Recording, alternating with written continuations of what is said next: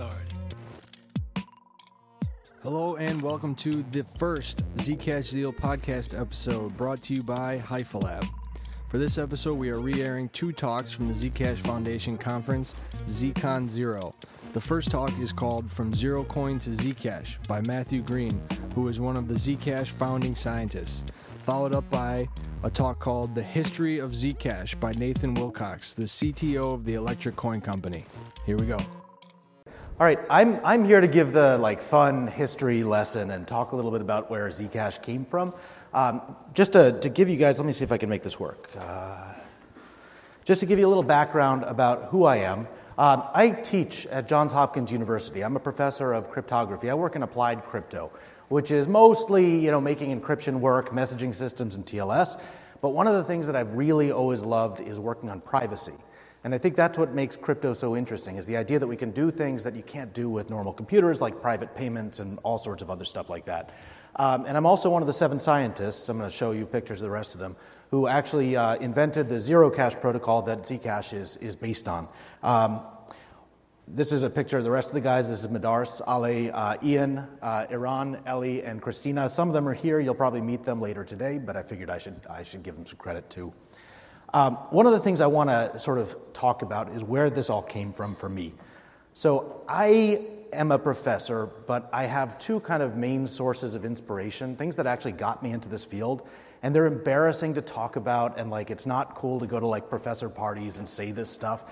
But the 2 things that really got me excited about crypto were, 1, reading Bruce Schneier's applied cryptography book page by page on the train going back and forth to work, and learning about all the ridiculous things, all of which are now broken. We should never use them, but it was an amazing book, and it taught me what crypto could do.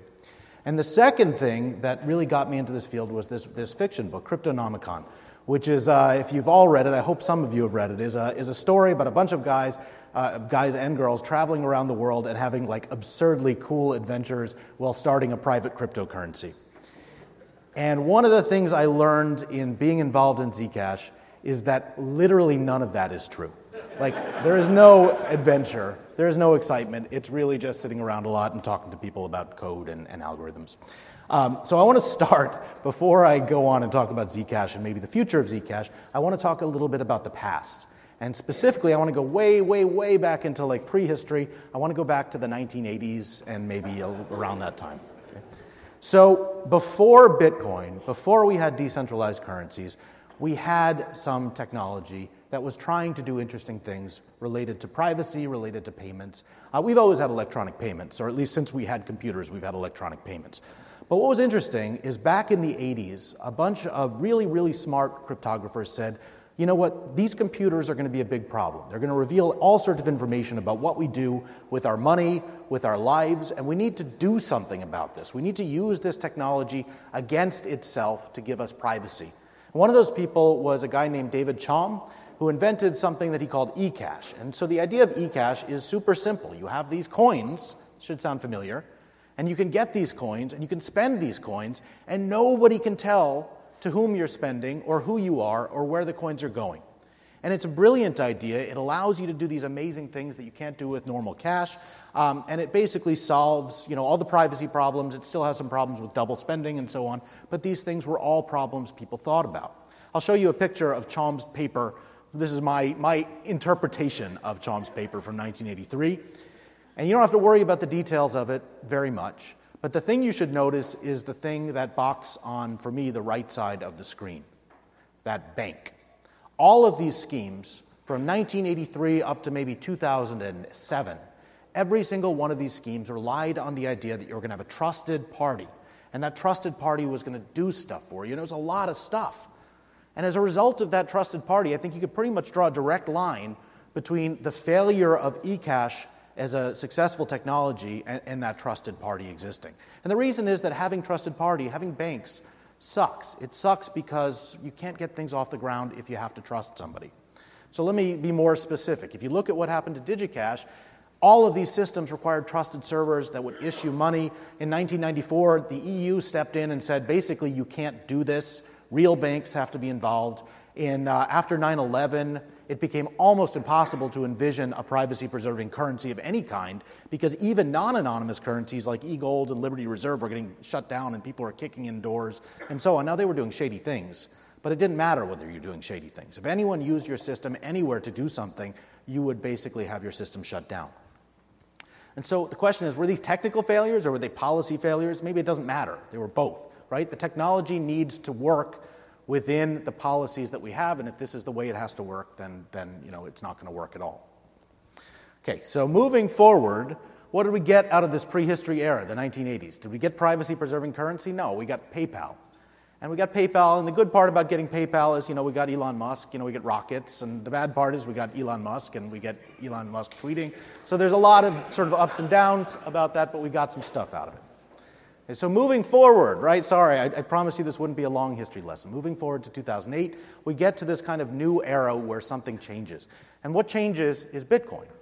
Now, people had thought about the ideas behind decentralizing currencies before, but nobody had built it. And Nakamoto came along and said, hey, you know what, let's introduce this new consensus algorithm.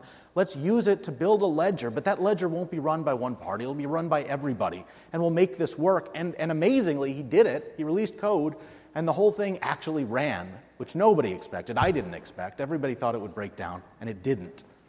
So, great. What's the matter with Bitcoin? Have we solved the problem? Well, as researchers, the first thing we do when we look at a new system is we say, how does it suck? How is it broken? And so my grad students and I, and Ian is here, he's one of them, looked at this system. We couldn't find a problem with it. But we found one thing we didn't like, and that was the fact that unlike all these previous eCash systems, it provided no privacy whatsoever. In fact, it was worse than having banking systems, because all of a sudden all of your transactions went from just being known to a bank to being known to the whole world. And this is totally unacceptable. It's unacceptable for a lot of reasons. The reason is, of course, this is a pretty old graph. This is an example of what happens to you when you use something like, I think Silk Road is that big red dot in the middle of that graph. When you go around spending your money on things like Silk Road, and then you go and you donate to people, and you go and you spend to other people, you're linking all your transactions. I hope I don't need to tell this audience what happens when you have a completely non-private linkable currency. It can be really bad. The worst story I heard recently is actually one of the Zcash community developers had a situation where they received a donation, and a bunch of scammers saw that donation. It was not on Zcash. It was, I think, on another currency. They saw that donation, and they basically extorted this person because they thought that they were rich. They misinterpreted a change address for being the actual donation address. So having public information can be dangerous to your health. You don't want to do that. Okay, there's another reason you should not want this. And I don't know if many people saw this. It was in the papers a little while ago. This is a program by the NSA that was revealed in the Snowden documents called Monkey Rocket. Monkey Rocket is my favorite name out of the Snowden documents. I'm sorry this is so long for it to come out. Basically, the NSA set up private VPNs that they ran that looked like real VPNs, and they got a whole bunch of people to connect through those VPNs and to do Bitcoin transactions, and then they basically de-anonymized the crap out of them. They even got information, including MAC addresses, on local computers, because I assume they must have shipped a custom client. So again, some of these people were bad people, some of these were good people, but the point is everything they did was now recorded by somebody who was being very dishonest because they were operating this service and not being clear about what it was supposed to do. So the idea that my students and I came up with, or at least we thought about a bunch of different solutions, was this thing originally called Zero Coin. And the name Zero Coin has been a name that we regretted for a long time because it doesn't sound so great. But roughly speaking, the idea of Zero Coin was to use zero-knowledge proofs to do something really simple, right? The simple thing was you could go on a ledger, and if you wanted to, you could mix your currency with other people's currencies. You could say, I have a Bitcoin. I want to put a Bitcoin on the ledger in such a way that it's there. That's the envelope on the left side. And later on, I can redeem that Bitcoin for one of a huge collection of pooled mixed Bitcoins and get it back, and nobody will be able to link the push of the original coin to the redemption that happens later. And this was all done using a fairly obnoxious zero-knowledge proof technology, and here I'm going to just skip past all the details of this and point you to that bottom box. In order to make this work, we required a zero-knowledge double discrete log proof that was 25 kilobytes large and required like 10 seconds or something ridiculous to verify. And because we were academics and because we were naive, we went to the Bitcoin developers and we said, this is awesome. Will you guys put this in Bitcoin? And they were like, you're really nice people, and they were super nice to us. And then they gently let us down and told us this was never, ever going to happen, and it needed to be faster. There was just no way this was going to work. And it was great. These guys were so nice, and they made us go back and improve it. And so before I get to how we improved it, I want to just point out kind of one thing that happened next, which is that we released our source code. And the lesson I learned from that is never, ever release your source code. Because what happened is people went and they implemented ZeroCoin in real currencies, one of which got hacked, not because of us mostly, and it resulted in a 370,000 ZeroCoin theft, which was like $600,000. And of course, the price of that currency went up by 3% afterwards, which makes no sense to me. I claim this was not our fault. And the best part about this attack was that we had put this warning on our code, which said, seriously, do not use it.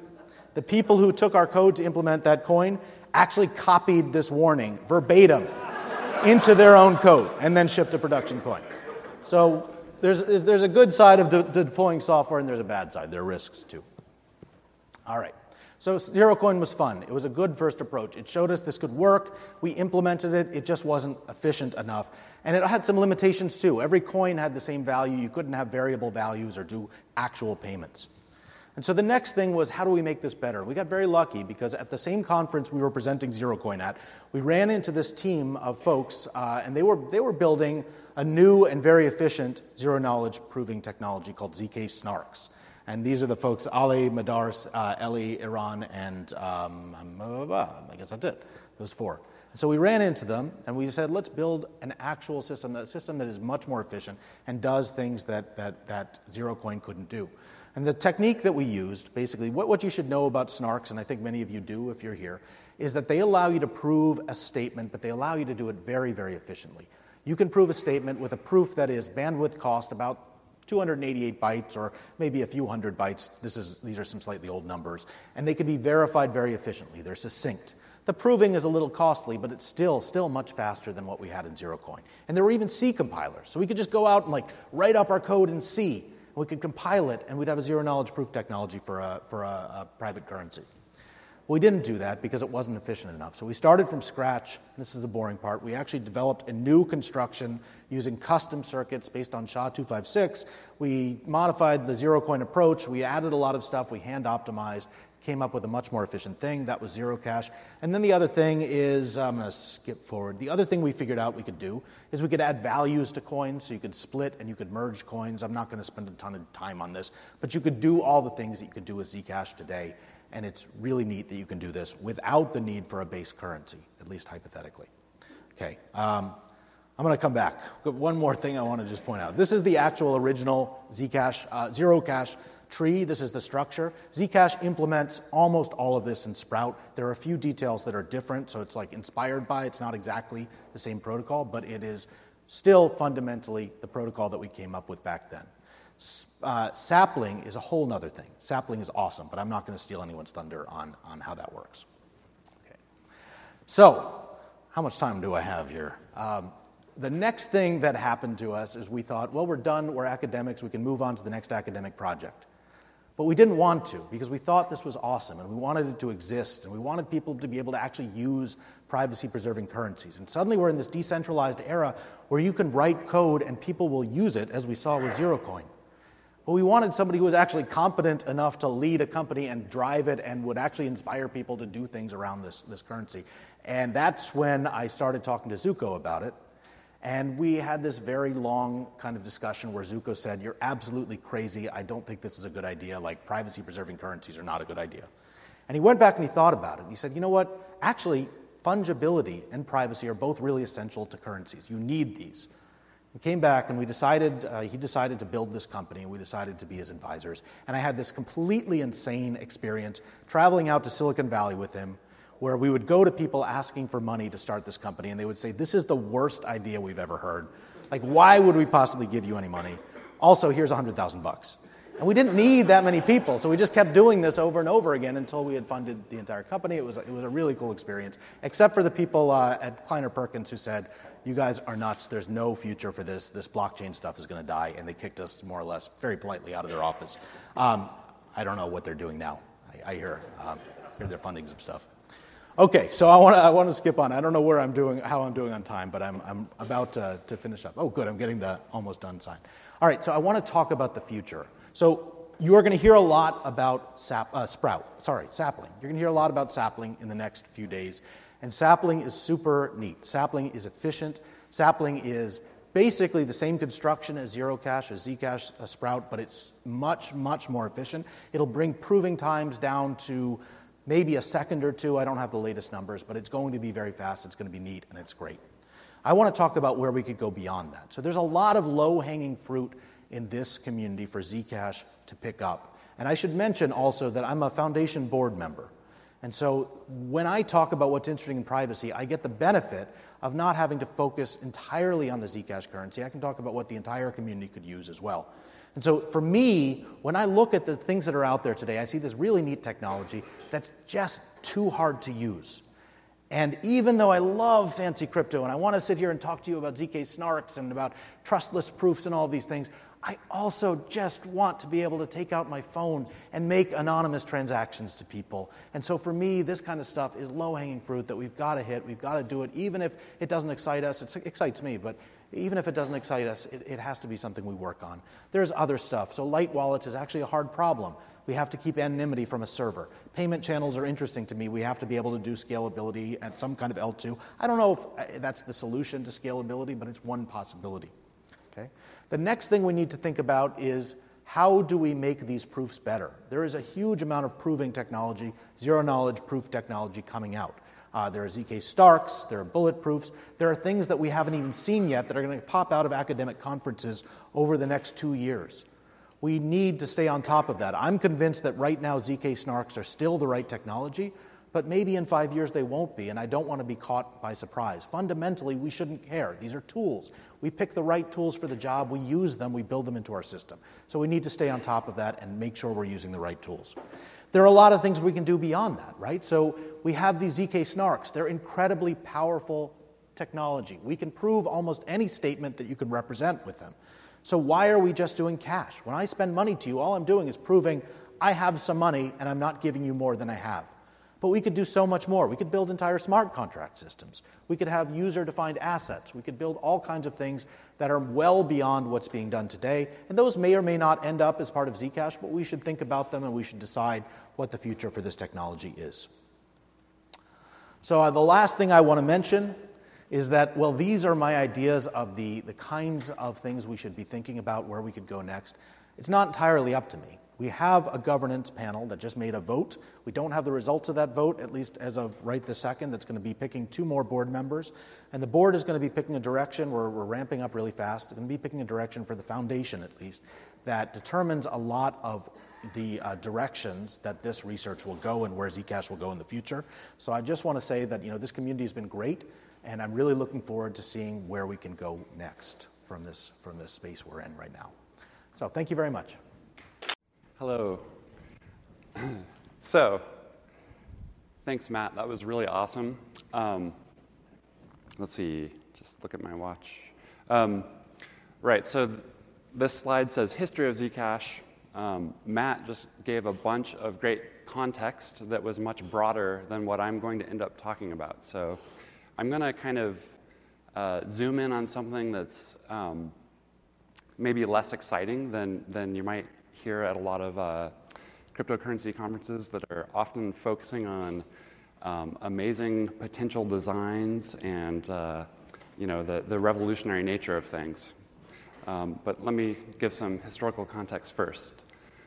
So this is from my perspective that complements what Matt was just describing. So I came from a company called Least Authority, where we were developing decentralized storage technology and also doing security audits of open source privacy technology. And eventually, folks from Least Authority partnered with the Zero Cash scientists and created the Zcash company. And that's how we got here. But early on at Least Authority, we were all very aware of Bitcoin when it came out, and we were all very excited about it for various reasons. But one thing is that just hit a lot of the same technical buttons that we were already focused on with decentralized, secure peer-to-peer storage systems. So there's just kind of a natural technical affinity, but also it was this new application, money, and it seemed to be gaining momentum. So we were very excited about that. And pretty soon, we also heard about Ethereum. Ethereum was quite interesting to us because Bitcoin was sort of showing, hey, there's this new sort of consensus system that's self-reinforcing with incentives. This new design is possible, and it sort of blew people's minds. And then Ethereum was like, the second sample of the design space, and it's kind of a nice sample because they just changed every possible design axis, so it seemed like a little wild or crazy, but at least it's good to kind of have a range across the design space to see what happens. So then shortly thereafter, we heard about ZeroCoin and ZeroCash, and we were excited about those, and eventually the company was formed. So here's a bit more of a timeline, kind of repeating what I just said.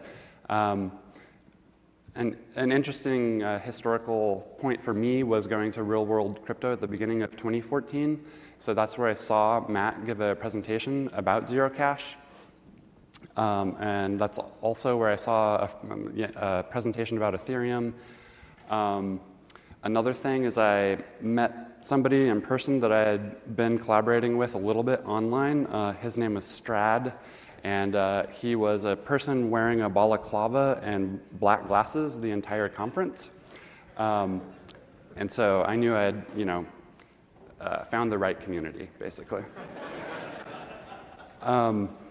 So then by later in 2014, it was pretty clear that we were going to do this partnership with the Zero Cash scientists and make this thing a real thing people could use. So the company was created in 2015, and we started trying to make the academic code base into a real product. By the beginning of 2016, we had a public alpha people could experiment with. And by the end of 2016, we launched 1.0, which we call Sprout. So now, here's just a bunch of dates with a bunch of releases. All of the 1.0 releases are implementing the Sprout protocol.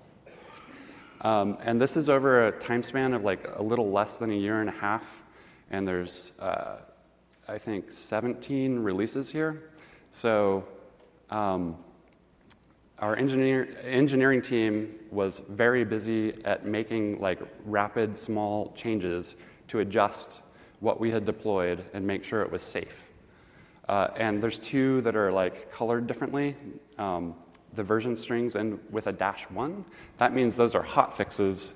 So there was an urgent issue or bug that we needed to sort of rush out a fix for on a short time span instead of our normal release schedule. After all of those 1.0 Sprout releases, we've started releasing the overwinter releases, so those begin with 1.1. And the first thing you might notice is that there were 17 of these other Sprout releases. There were 3 releases for overwinter, and that brings us to the present point, which is that horizontal line, which is today, and it's also basically the same day that overwinter activated. And if we move on, this is the future now. We see we have a few more releases coming up before sapling activates. So an interesting thing to notice is sort of the compression where we had many releases over a year and a half with Sprout. And now for these next upgrades, we just have a few releases sort of packed together. So one thing that was happening during this year and a half is, in addition to improving the existing Sprout client and repairing bugs and keeping that safe, in parallel, we were doing R&D and development for Sapling, which I hope you will hear about soon. Okay, so that's just kind of a tour of how the Zcash company got formed, and then kind of one visualization of what we've been doing schedule-wise. So now the next part is my list of the funnest bugs that we've encountered and fixed. So this list is chronological, roughly from the time that flaws or bugs were repaired. And I think it's interesting to just go over these. So the first two were design flaws in the original Sprout Zcash circuit design. The internal H collision vulnerability was a weakness which, if we had shipped, I think it could have been the end of Zcash, because it would allow somebody with sufficient pre-computation to reach a state where they could then counterfeit Zcash. The Fairy Gold attack was a bit more of an annoyance or a nuisance that could trick some people into accepting something as a payment from a malicious party, when in fact they would not be able to spend those funds later. So then we launched the next bug, the 1718, is something that wasn't really dangerous, but it was just embarrassing. So when we first launched, the code ignored fees for any transaction with shielded transfers. So that meant miners prioritized those in the lowest possible manner. And in fact, I think all of the miners running our default code would not mine shielded transactions, but there were some miners who would. So you could make a shielded transfer, and you would just have to wait a long, long time before it was confirmed. The next one, 1769, has the exciting warning symbol, which means we treated it as like a security incident. So we were concerned that it could be something that could harm users on the production network, and so we had all hands on deck analyzing it and determining how to fix it. So that was a cache invalidation bug, and so it would potentially allow a malicious party to there could have been a preparatory step where a malicious party could get different nodes into a different state. So they would have, a different cache state, and then after that point, they could issue a transaction that nodes would react to differently, which could lead to a chain split. Moving along, 1823 was another embarrassing or annoyance bug where transactions that needed to spend multiple notes or spend two multiple output notes couldn't be generated by the client. So the user-facing impact is if you tried to make a transfer, sometimes it would fail, and you, as a user, you probably didn't know why, and the workaround would be to just transfer multiple smaller amounts in multiple transactions. So that's another embarrassing bug where the shielded transfer technology that is so amazing that we've been bringing into production isn't actually working very well for users. Then we have another terrifying emergency bug, which was a seg fault from remotely generated transactions, which is super scary. So we didn't investigate too far, but it could have led to a remote code execution. And that was a really interesting bug because this was a case where we misunderstood part of the Bitcoin priority system, which is a sophisticated system for trying to determine which transactions to select for mining. And it's also related to how fee estimation happens in Bitcoin Core. And it turns out that there are, in the whole design of Bitcoin and also in the code base of Bitcoin, there are basically certain invariants that are maintained by the global code base or the global design. But if they're violated for specific components, then those components can fail. So that was a great lesson to run into. So moving along, when we get to the next 4 bugs, there's an interesting pattern here. So 437 was what I call a near bug. So there was an edge case in the pairing system, which is key to the ZK-SNARK shielded transfer technology.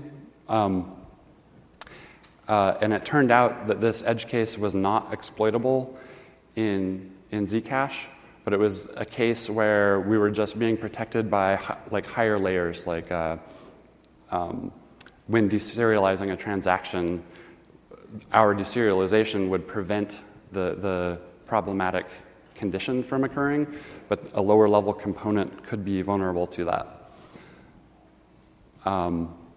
Next, we have degraded network behavior. This is another example where we misunderstood some of the invariants and the networking part of Bitcoin, and we made a change that seemed sensible at the time, but it violated some of the timing assumptions about message order. And next, we have a libsnark buffer overflow. So libsnark implements the ZK-SNARK technology. This buffer overflow is something that's really dangerous, but again, it's something that we were protected from in a higher layer. And then the last one on this list is a bug that was in the original design of Overwinter that we fixed before Overwinter was released into production. So I think it's interesting to see all of these bugs happening, and some of these are severe, and know that these are turning up in Zcash. There's likely to be new bugs as we move forward, and there's likely to be severe bugs like this in other systems. So rather than just focusing on the big picture designs and innovations that people love to focus on, I think it's important to keep in mind that there's still a lot of work that needs to go into making things safe.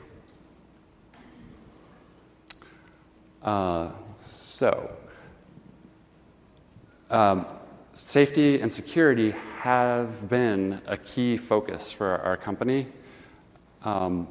And so far I've been describing bugs in our releases and how we've addressed them.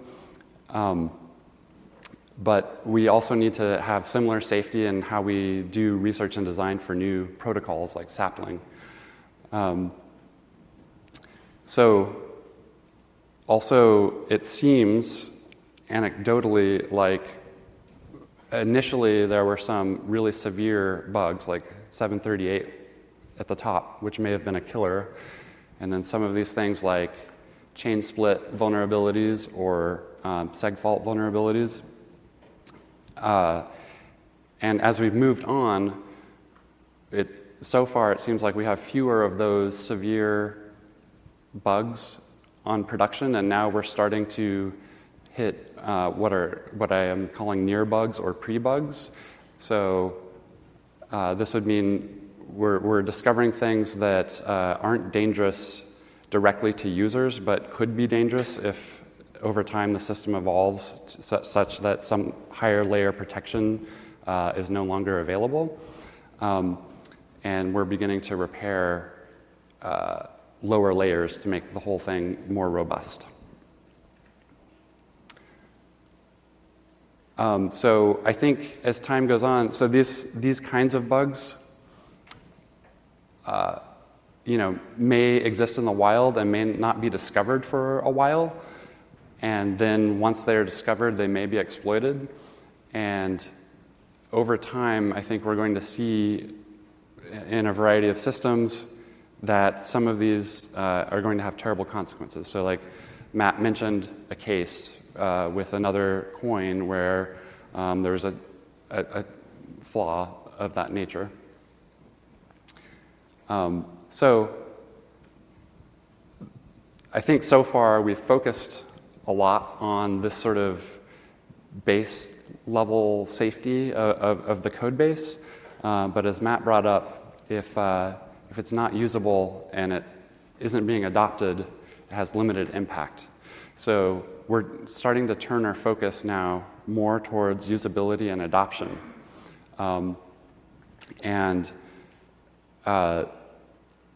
We want to have like a really clear feedback loop between usability and protocol design so that the two evolve together. All right, that's it. I wanted to give thanks especially to the Zcash Foundation for putting this on, to Paige for helping me with these slides, and also in a lot of these cases, especially for the severe hotfix bugs, we've relied a lot on the broader community outside of the company to like analyze the problems and to deploy mitigations. So I really want to thank the larger community for keeping Zcash safe. All right, that does it for episode 1 of the ZcashZeal podcast. I would like to thank the Zcash Foundation for allowing us to re-air content from the ZCon conference. And I would also like to thank the ZOMG for providing the initial grant funding to launch this endeavor. Stay tuned for more episodes, and please follow us at ZcashZeal on Twitter, and check out our blog at zcashzeal.io.